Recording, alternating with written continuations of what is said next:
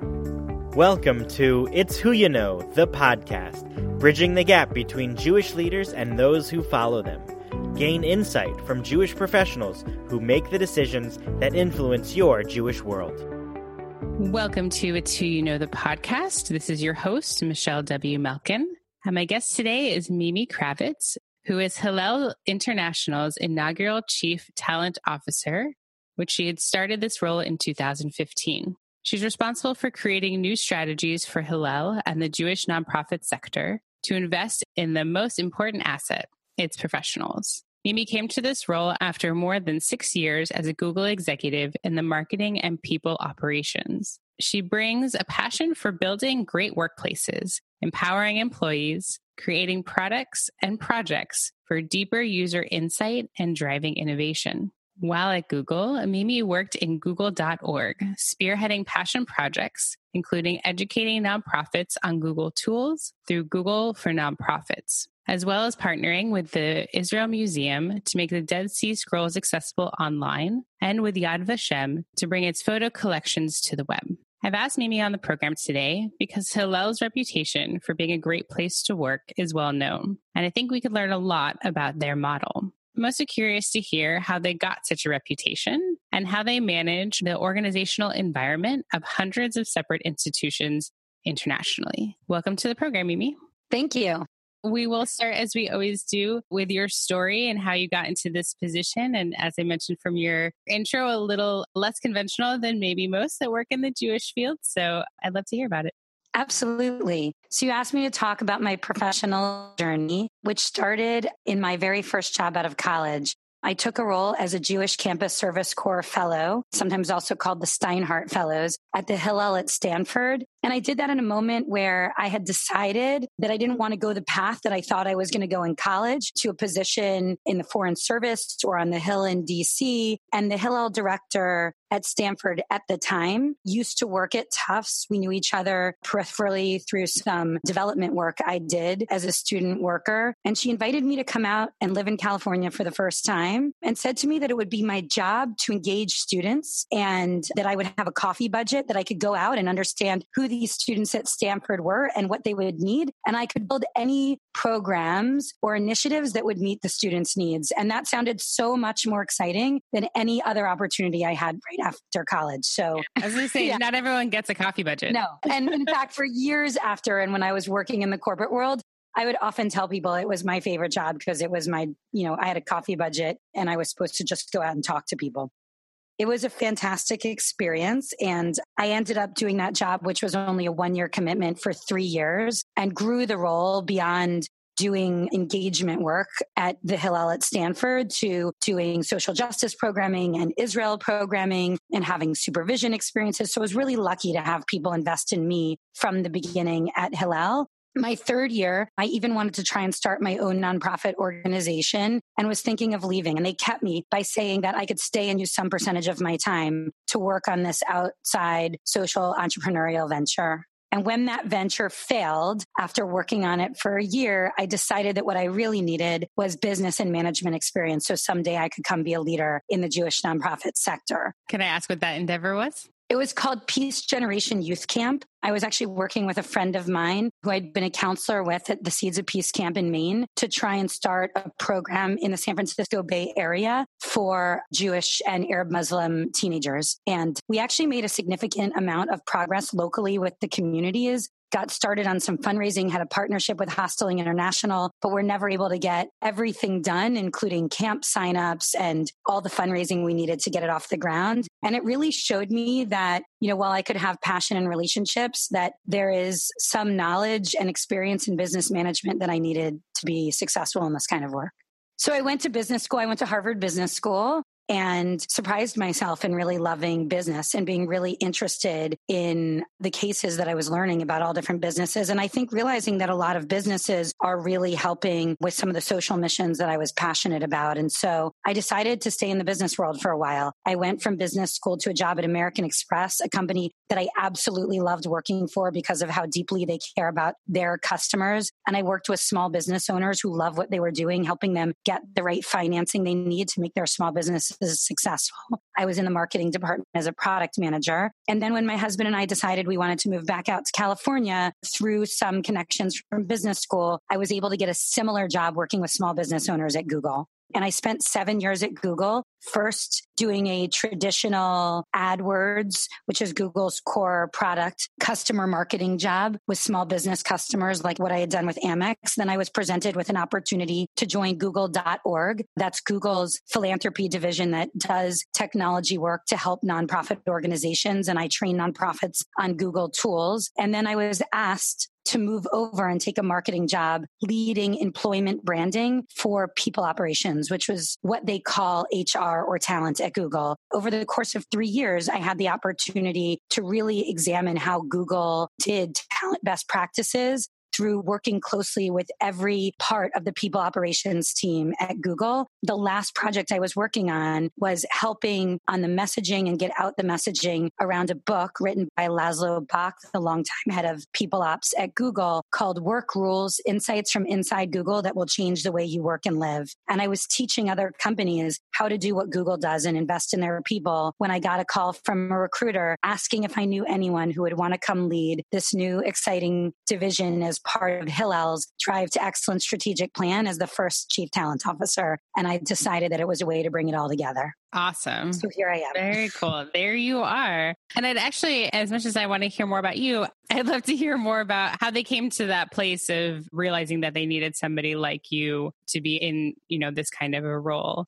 You mentioned a strategic plan of excellence. Was there something that was wrong, or was it just, if we want to be awesome, we have to have this focus? So Hillel International has this strategic plan called the Drive to Excellence. It's a little over 4 years old now. And it's actually a strategic implementation plan. We didn't want just a strategy, but we wanted to know how to execute it. And the big insight of the Drive to Excellence is that there is a way to do this work of inspiring every Jewish student to make an enduring commitment to Jewish life with excellence by using data and best practices. And so the Drive to Excellence strategic execution plan was trying to figure out what it would take to get every Hillel to that vision of excellence. And they identified 3 pillars to get to excellence. The first pillar of which was talent. And the reason is, as a large distributed organization, trying to create excellence in all different locations on all different campuses throughout the world, really the only way to make sure that the best work and the best practices are getting implemented is to have the right people, the right talent, working on every single campus, and to give those people the training and support they needed. And that was an insight that was here before I got there. So they said the most important and impactful thing we can do as a central organization serving these distributed local Hillels is to have the right people with the right support. And that's what created the talent pillar and led them to go hire a chief talent officer. So tell us a little bit about the work, what it looks like to be a chief talent officer and what kind of areas you focus on, and maybe a little bit about how that's evolved over the last 3 years that you've been in this position. So the work I do is to make sure that we have the right professionals on every single campus throughout the country, and that they have the training and support they need, and that they know that they matter to us and are invested in. And I have a team at Hillel International, an excellent team, and they are made up of people who do talent acquisition. So the talent acquisition team helps support the hiring on local campuses and helps identify people who could get really excited about and be successful at Hillel work, and then does the really complex matching work of getting them on the right campuses in the right roles that are the best fit for them and the needs of that campus. I have a team called Hillel U, which is a program that we've launched and scaled within the last 3 years that is about professional development and training for every single Hillel professional. There are 1,200 people who work for Hillel and represent the Hillel brand. Wow. And one of the big insights of the talent pillar and the work that our team is doing is that all of those people need training and support to be successful and really represent the vision of Hillel and the Hillel brand.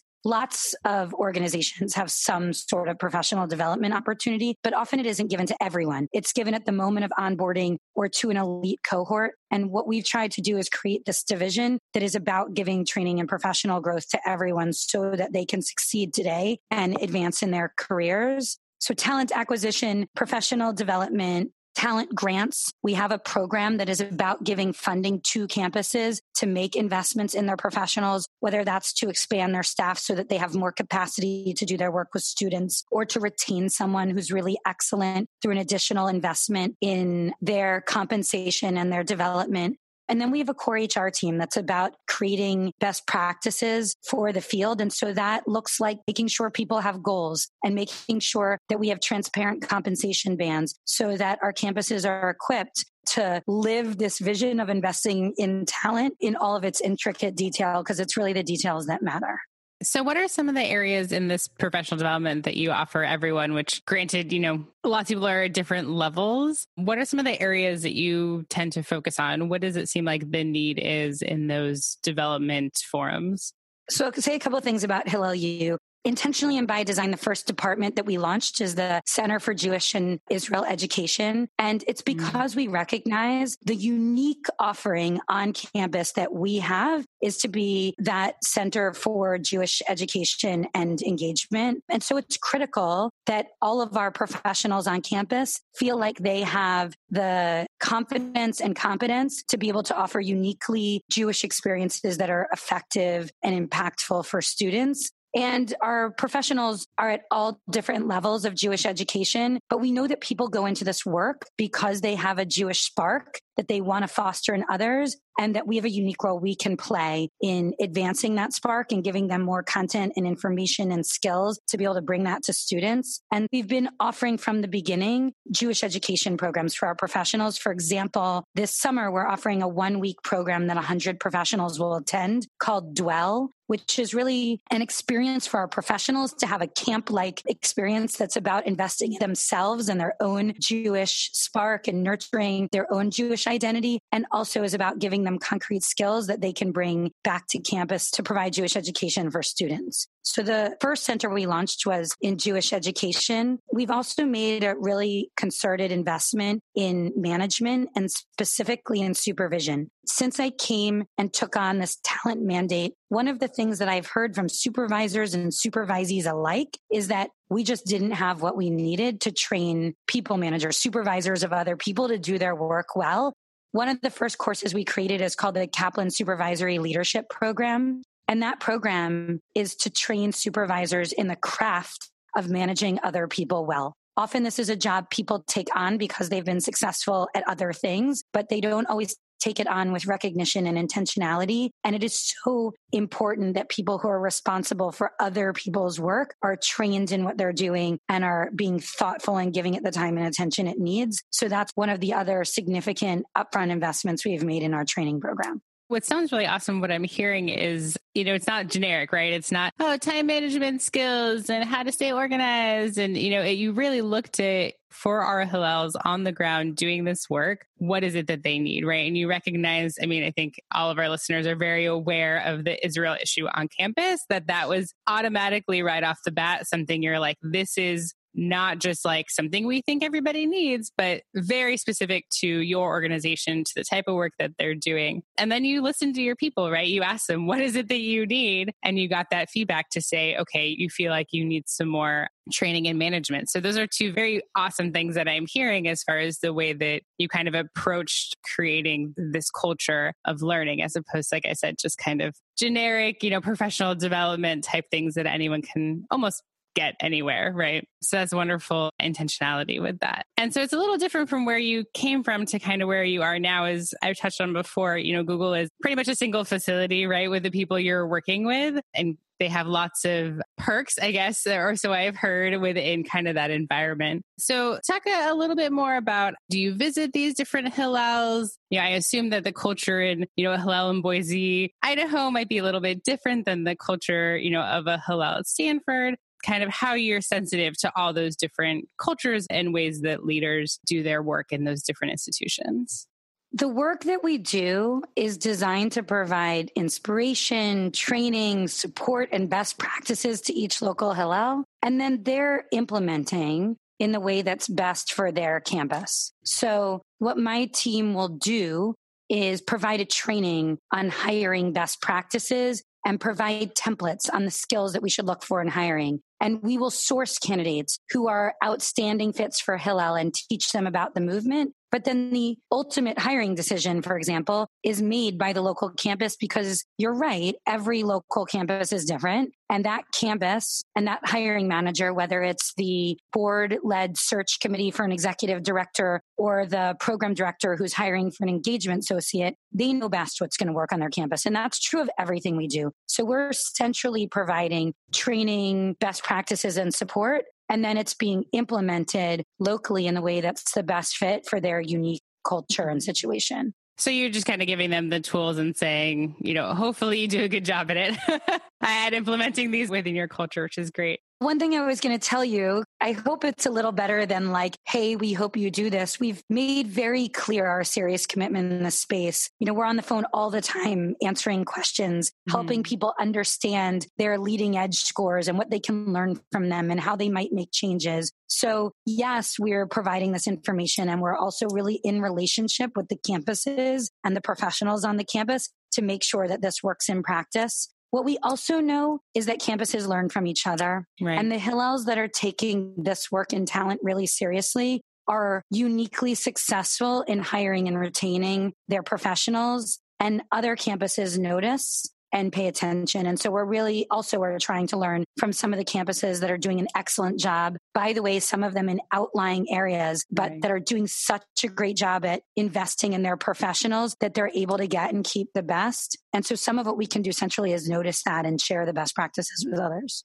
Yeah. So I was going to say the one thing that really jumps out to me a lot in your work are your job descriptions and the way that you advertise for positions. And it really was the first time that I kind of started seeing this new outline for descriptions, as opposed to the very standard, these are the qualifications, these are the job responsibilities, this is our mission statement, right? And you could obviously talk a little more about it, but it's kind of been turned on its head as far as who you are, who we are, what would you be doing, kind of this more practical vision for somebody who's looking for a position as to what this job really is. So that's one piece of your work that I would love to see implemented in more places. And I wonder if it's just easy to do kind of the old version, but I'd love for you to talk about that intentionality behind the way that you recruit.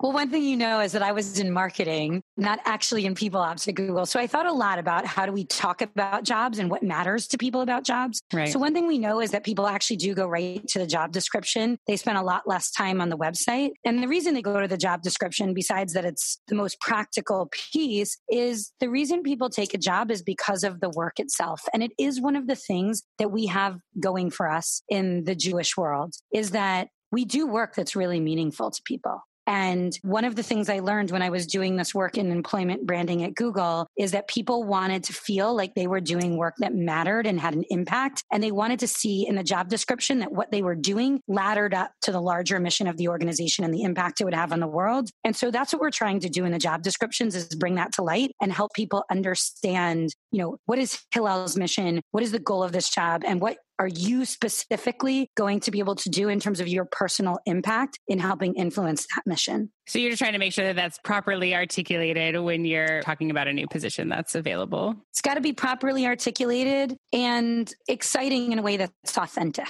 There's another thing I was talking about with a previous guest about being transparent about your organizational's life cycle, right? Being transparent as part of those job descriptions of, is this, and I'll just use Hillel because that's what we're talking about. Is it a small Hillel that's, going through a rejuvenation? Is it a bigger Hillel that's kind of just trucking along, right? They're kind of at that plateau piece where everything's working. Are they a struggling Hillel that really needs some new creative ideas, right? Being kind of honest with candidates of saying, this is the kind of organization we are, and this is where we are in our organizational life cycle, so that you understand you're walking into X, Y, or Z, right? So if you're full of ideas and you want to get them out there, but you're going into a huge organization that's kind of doing pretty well and, is in a good place, or you're really looking for that stability and you walk in and everything's kind of falling apart a little bit, being a little bit more transparent about where organizations are at the time that they're trying to hire these key positions. So I've explored that with some other guests as well. And I know that's not necessarily part of your job descriptions, but I don't know if you've ever thought about that before.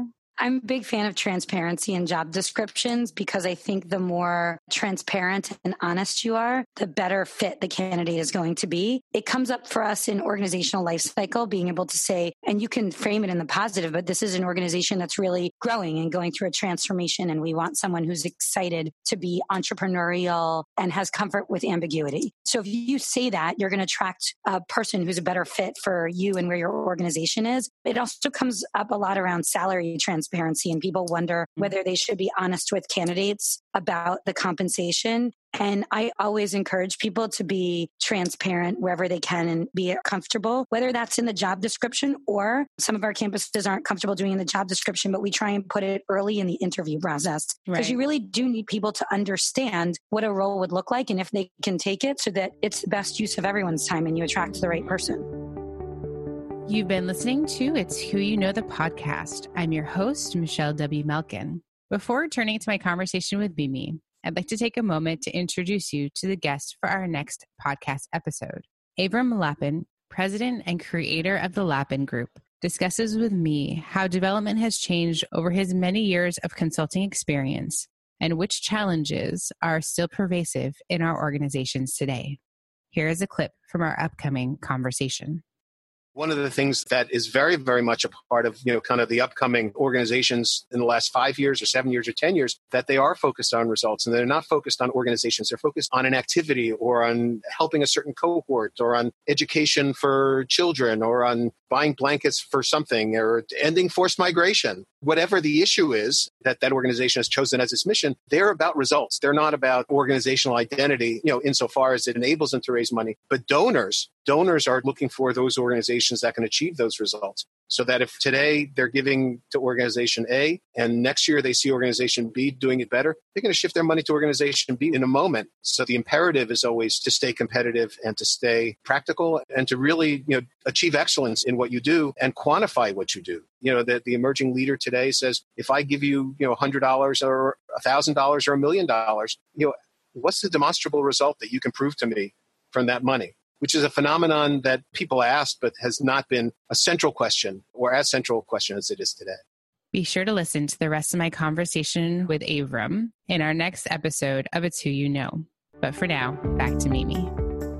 So you'd mentioned Leading Edge and their very wonderful efforts to create these great places to work within the Jewish community. So I'm curious, just from your perspective, obviously you're in an organization that very much, this is a value of theirs up front. They've hired you, you have a team, you're really making this on the forefront of your work. What might some other organizations be missing? Like, what do you think, just from your interactions, might some other organizations, like why this isn't as prominent of a field or a head professional enough that there's a whole organization who's trying to make us all better, right? Who's trying to look at ways to make Jewish organizations really great places to work. What do you think people are missing? So when I was at Google, we always asked that question because when I was there, we'd won the Great Place to Work award something like 7 years in a row. And I remember us saying, this is ridiculous. There should be people at our backs. What I will say about talent in the Jewish nonprofit sector right now is there are people at our backs, and that's good. So we're not the only ones who have noticed this is important. We are working closely with Leading Edge. We are in a partnership called the Talent Alliance, which was started by the Schusterman Foundation, is now moving over to Leading Edge. And it's a partnership between Hillel, BBYO, and Moishe House. And I have had numerous conversations with so many other organizations in the field who are saying to me, we're also doing this. We're doing this for camps. We're doing this for federations. We're doing this for foundations. Let's learn from each other. Let's work together. So I really feel like this is an issue that's ripe in the Jewish nonprofit sector now. And while Hillel may be in the lead, and I'm proud of that, I want to recognize that it's happening across the sector in a way that's really fantastic. For those organizations who aren't doing it yet, what I think that they're missing is that this is the most important way that they can drive towards whatever their outcomes are. So the reason I can think of that you wouldn't invest in talent is you would, for example, be concerned about putting budget dollars into talent that should go to whoever your end constituents are. Right. The kids at your school, the elders in your community. You'd say, I need to get dollars to the work and I can't put it in my professionals for their training because I need to get it to the end work. Or you'd be worried about a limit of time time and say, I need to put my time into fundraising. I can't put it into training. And what I'd say to any of those questions about resources going to talent is this is the way to accomplish your other goals. Because if what you want is the best service to your end users, you need people who are good at their work, who want to come and stay and innovate and create in order to lead to that end outcome. And if you want great fundraising outcomes, you need your fundraising professionals to be invested in, trained, supported, all of that. So for me, it's not a trade-off, but it's in my own mind, it's a theory of change of getting to whatever other outcomes people are choosing to prioritize over talent. Right. And I think a lot of that is messaging. I'm in philanthropy work, and we're really looking at that bifurcation in our organization between the dollars that go to something really awesome, right? Our grants or our programs, and the dollars that quote unquote go to our operating budget, and saying, you benefit, the organization benefits from having a well-trained, skilled staff that can implement your work that much more, that bring new ideas, that feel like they are growing even if their position doesn't change or their salary doesn't change, or, they're staying within the organization longer because they feel invested in. And I think trying to find the best way to articulate that to donors can be tough. Those operating dollars, which really is what staff development is, in the way that we kind of talk about that. And obviously for Hillel, it's a huge piece. It's very apparent to your donors that talent, management and happiness is very important to you. You have a whole team. But yeah, trying to find the ways for that donor that's like, no, I want my money to go straight to the kids, right? I want it to go straight to a Shabbat dinner or straight to a program or straight to something that's going to do something, right? Without trying to have to shake them and help them see, well, this is empowering our, associate director of development at Stanford Hillel with skills is just as valuable as putting on a Shabbat dinner for 100 people. I agree. And I would take it a step further, which is to say investing in the assistant director at Hillel at Stanford is the most important thing you can do to put on a Shabbat dinner. Right. People over chicken, it's like chicken is really important to have there, but that person who's invested in, who's the one who welcomes people when they walk in the door is what they're going to remember. Mm-hmm. It's what's going to sustain. It's what's going to engage students week after week. Another way I talk about it or frame it, you said operating dollars, which is kinder than the word other people use where they'll say it's overhead. And people are not overhead. They are the program, especially in what we're doing in Jewish communal life, which is about building community and engaging people, whether those people are the kids who we're serving or the students who we're serving or the funders. The most important thing we can do is have somebody really dynamic, engaging, educated in front of them. That is the program. It's not the overhead. I have to say, I've been really lucky to work with a lot of philanthropists and funders who also really believe that and have been excited to invest in that belief for that theory, that vision. And that's where you get your reputation, right? For those people that leave Hillel, right? They go into other organizations like, oh, where did you come from? Oh, I was such and such at Hillel. Oh, how was it? I was amazing. They were so great at this and they were really great at that. Or, I've heard people that come to work for Hillel and say, why didn't I come to work for Hillel sooner? Like, this is such a great place to work. And so kind of in thinking about the benefit of that to your organization, right? The reputation it has within not just the larger Jewish community, but with, their friends, their family, their lay leaders, their donors of saying, even if I'm not here my entire career, I'm taking this wonderful experience that you've invested in me to my next place and continuing to perpetuate that reputation that I was important to Hillel, that my professional and personal development was something they valued, which is good. You want a good reputation, right? Absolutely. And actually that idea that you presented that people would come work for Hillel and have a great experience in line with our talent vision and best practices, and then they will go out and serve other places in the Jewish world is a really exciting part of our vision. We have a belief that's written into the plan from before I got here that the job of this talent department, and I think it's even in that bio you read in the beginning, is to create professionals and the leaders we need for Hillel and the Jewish world. And that's good for us reputationally, but it's good for the whole sector. It's good for the Jews. Now let's kind of look to the future. What are maybe some things that your team is currently working on or devising? And what are some of those kind of pie in the sky dreams of if you had unlimited staff and unlimited money, what would you be able to offer the talent at Hillel? Our team has really been able to start to implement some of those pie in the sky dreams. So I talked a little bit about Hillel U, and we have launched some of the training that we want to, but we're certainly not there yet. And there's other things we'd like to build out. What I'm so excited that we're building out this year is a new department of Hillel U in engagement and wellness. And one of the issues that we know is most prevalent on college campuses is with mental health and wellness. And we also know that Judaism and Jewish life has something unique to say about this and to offer students to help them live good and happy lives. And we want our Hillel professionals to be trained in doing this. Certainly, actually, many of them are doing it through their work in building Jewish communities and building strong relationships. But this next year, we're really going to be building out our training program in engagement, which is a long time Hillel strategy and success, and even more so in this new area of wellness, which is critical. And so what that will look like is that we'll have some courses that help people both proactively build wellness programs in their Hillels, as well as reactively respond to students who are in need. And we'll have a few Hillels that are working with us in Hillel U as part of a cohort that's piloting new strategies in student wellness. So I'm really excited about that work.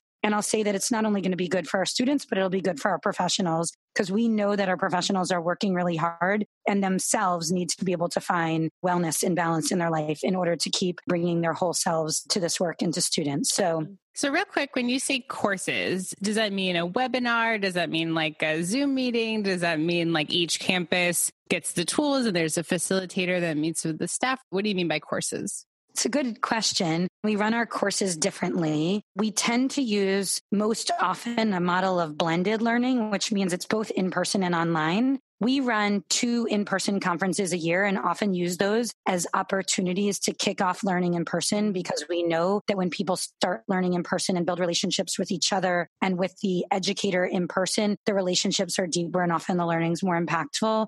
But all of our learning eventually goes online because of the distributed nature of our movement and the fact that we want people to be learning on the job. So most often the model we're using is that we kick off a course in person and then we bring it online, either through webinars or video classes taught on Zoom, where we can do breakout groups and things like that, or through Havritza study or through coaching. So we usually go from in person to a more virtual methodology. We do sometimes offer one-off courses that are just online. If there's a topic we think that doesn't require as deep of an engagement or has some urgency around it, we will offer courses online exclusively. And often those are really well received. And is it, other than these in-person conventions, are people interacting virtually cross-campus, or is most of the work done within your colleagues within your campus, Hillel? It's mostly virtually across campuses. So it's groups of people who are on all different campuses. We're serving 550 campuses through 180 local organizations. So the 1,200 Hillel employees that I spoke about are all over the country and all over the world. And different people are at different places in their learning journeys. And so in order to be able to teach topics across that group, we really need the people who are most interested and in the place where they want to learn that. And that is 1 or 2 people often at a Hillel, but not a whole staff. So mostly the way we're doing this is teaching topic-based courses or running communities of practice of people with similar roles across geographies online.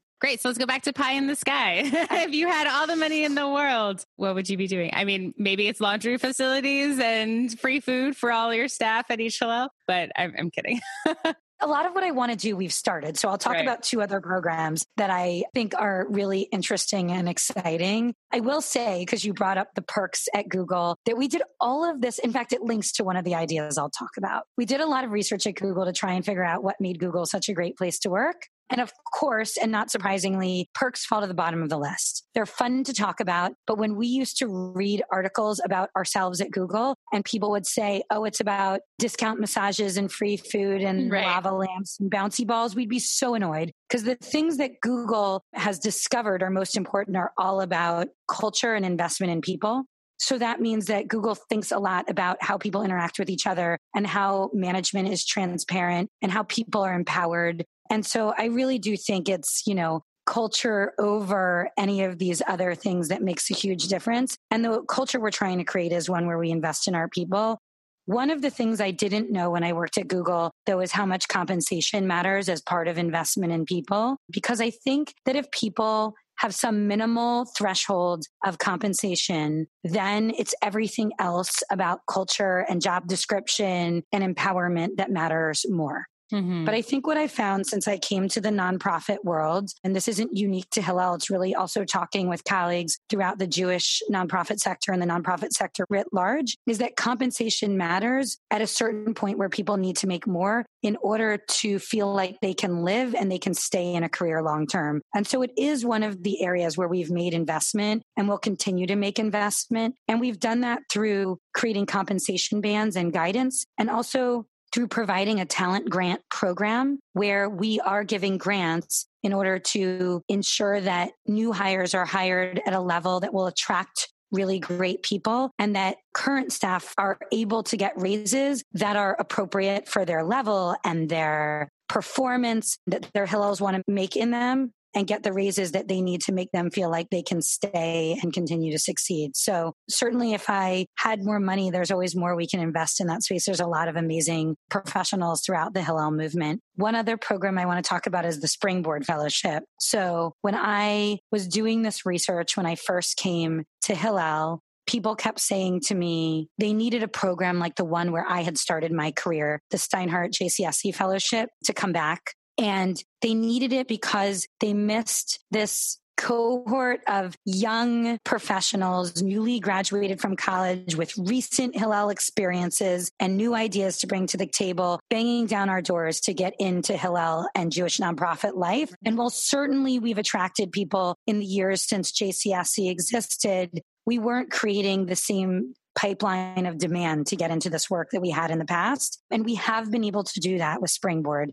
The Springboard Fellowship is a program that we launched a little over 2 years ago, where the first cohort started 2 years ago and is graduating now. That is a fellowship program to attract some of the best and brightest out of college, to give them the investment and work skills they need to be successful on campus, to have an impact today, and to continue to invest in their career success in Hillel and Jewish life into the future. We had 20 in our first class, and we're growing the classes. We have 25 in the second class. We're going to have 40 in the third class that we're recruiting for now. Wow. So the program has continued to grow, but there's more demand out there. There's more campuses that need Springboard Fellows. There are more Springboard Fellows interested in coming in and doing this work. And by the way, this is an offering, again, not just for Hillel, but for the Jewish world, both in what these fellows are going to do when they're done with their 2 years in Hillel, and the kind of people who are attracting that I hope those who can't come to work for Hillel might choose other positions in Jewish life if they're equally attractive and compelling and innovative. And so again, these are employees who are brought in right after college for a 2-year fellowship. And then are they brought together in some way? Springboard Fellows are full-time employees that are hired right out of college for the most part, and that spend 2 years working at a local Hillel. They are brought together as a cohort prior to the first year, and then at our global assembly at our major staff conference in December, and then between the 2 years of the 2-year fellowship. And in addition, again, like I explained, we do in-person and online. So they're meeting online throughout the year, both for Jewish education as well as in education around the skills that they're utilizing on campus in areas like innovation and design thinking, social media, social justice and community organizing, and in Jewish experiential education. So they're taking this group of skills that we're giving them and they're using it in order to impact Jewish life on campus and engage more Jewish students. Is their portfolio the same across the campuses, or is their portfolio dependent on the needs of the Hillel, of what particularly they're doing? So their portfolio depends on two different things. One, it depends on what track of Springboard they're in. We now have 4 tracks that we offer. And a campus, when they're deciding to recruit a Springboard, will say, we want someone who's going to have an expertise in social media or Jewish experiential education or innovation. And so their portfolio is dependent on the track area. And then it's always dependent on the campus, because in all the work we do, we are offering some centralized training and support. So in a track area and in Jewish education. And then we're working really close with the campus so that we can customize the goals and the outcomes to what's needed in that particular environment, which is just different depending on campus size, campus location, the personality of the student population, the relationship with the university. So there's some uniformity to what they're doing and the skills we're teaching in them. And then there's a lot of customization and support. So looking at and thinking about our listening audience, what's some advice that you might have for people, either those that are in HR, those that manage other people, those at the top of the organization, those coming into new organization? What are some things that people should be thinking about and some advice that you might have for them? One piece of advice that I would have for all people at work who are engaging in supervisor-supervisee relationships in any form is to invest in the relationship, to really think uniquely about each relationship and its importance and make sure that that relationship is critical and central to the work you're doing outside of your direct goals in terms of impact. For managers, that is because spending time on supervision and investing in the people who work for you is the very best way to make sure that you achieve your outcomes. But it's also true for people who are being supervised. I think that sometimes people who are being supervised get in the trap of thinking about their needs and forget to think about their manager and that own person and their situation and their needs. And one of the most important things in performing at work is not only understanding your individual goals and growth trajectory, but how that lines up with what your supervisor, your manager is trying to accomplish and how you can do your work best to help them accomplish what they need to in their own work. It's not always easy. Not always easy. No. The reason I answer that first is both because we talked about who your listening audience is, but also because, I spend a lot of time talking to managers and supervisors about how they can do their jobs better. And I think it's critical and we cannot forget the importance of management. And because I want people who are supervised to also feel empowered that there's something they can do to make that dynamic and that relationship better. Take it back to you personally. You mentioned a husband. I don't know if there's extended family within that, but you have this position and I can only imagine a staff and lots of demands. What are some tools that you implement, some ways that you get all these exciting ideas off the ground? And, as you're about to teach all your Hillel employees, take care of yourself and your wellness and keep everything balanced. I have a husband and I have 2 kids who are ages 6 and 7. So I have plenty of things to juggle at home and at work. The first thing I would say is hire great people who are better than you.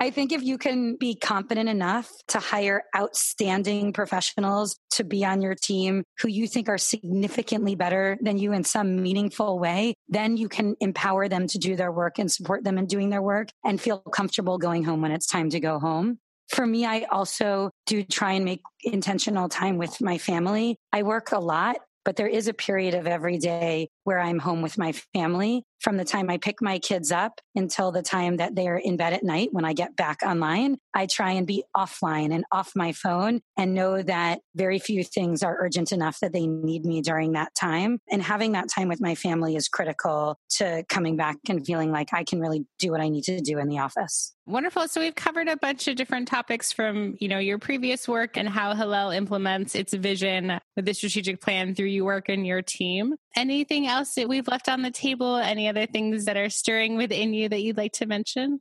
I think there's one more point that I want to make about talent, both for professionals that are coming up in this field and for people that are thinking about how to advance the talent in their organizations. And I just say that we've made a really intentional decision in our own talent strategy at Hillel to invest in those who are within our organization. And I want to point out that the reason we did that is because I think the best people are often the ones who you already know and are already working with. And sometimes, in fact, at first when I came in here, I had left Google to take this job. People kept asking me how they could get more people to come and do this. And I respect a lot of my colleagues who similarly have outside experience. But I think it's really important that we recognize that there's outstanding people who could do so many things in the world and are choosing that the impact they want to have on this world is, building and investing in Jewish life.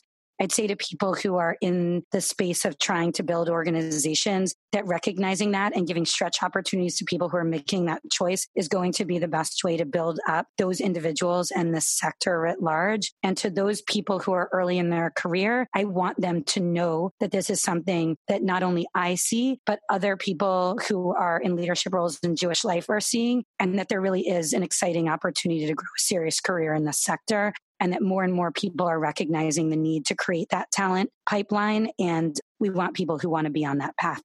I was going to mention it's one thing to look at people in the outside and say, oh, they're so well trained and they have all these skills and experience. I want to bring them in, as opposed to looking internally and saying, what are we doing wrong and what could we be doing better to be doing that same kind of training and investment that's done in other places? That's exactly right. And there's a lot of data to show that people who have experience in your organization and in your sector are often more effective in leadership roles because they have the relationships, they know how to get things done, They understand the organizational culture. They've learned on the job.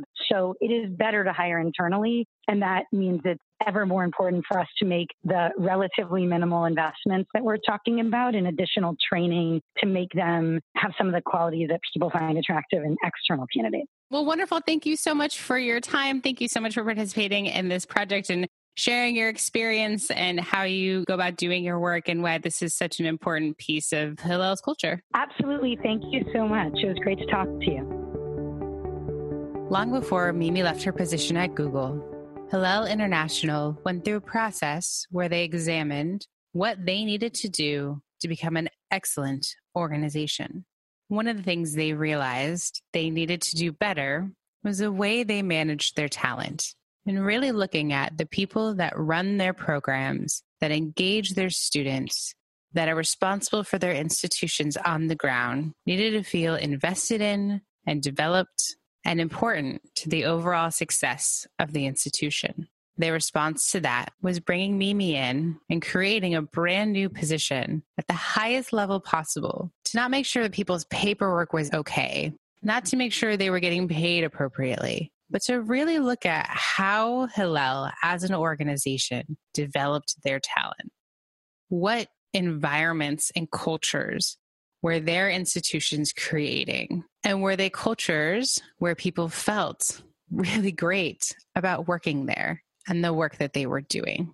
In Mimi's time there, she's created a number of learning opportunities for all of their staff to engage in with issues that are not just generic management issues or how to be really great professional issues, but things very specific to the culture of the kind of work that Hillel does. Really looking at issues that are really important to those that are working on the ground. And it seems she's been thinking about ways to connect these professionals together. That although the culture in Boise, Idaho might be different than the culture in Santa Barbara, that these professionals can learn from one another.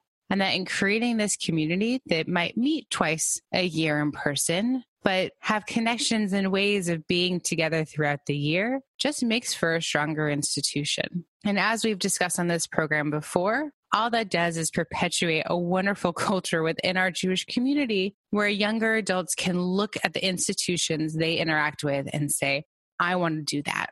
I want to do that career. I want to work in that institution. These are wonderful, great places to work, and I want to be a part of that. And Hillel is on the forefront of that work. And as we heard from Mimi, there are many behind her. And obviously the efforts of Leading Edge to help other people make this a focus of their work. And so we can make really wonderful, fantastic organizations to work with that produce a really wonderful, fantastic result in pursuing their mission and vision. I have a bittersweet announcement to make today. My husband, Barak, and I will be expecting our first son in early October. What this means for the podcast is that I will be wrapping up the project at the end of this calendar year and putting it on hiatus until 2020. We will still be coming to your feed through the end of December with many more guests and insights for you. So don't worry about that. But if you have any questions about this project's future prospects, please feel free to contact me at any time, michelleWmalkin@gmail.com. This program has been funded in part by the Jim Joseph Foundation. Our editor is Nick Bowden of Bowden Sound, and our fiscal sponsor is Jewish Creativity International. You can find previous episodes, guest bios, podcast articles, how to start your own podcast, and more on our website. It's whoyouknowthepodcast.com. This is your host, Michelle W. Malkin. Thank you for listening and have a wonderful week.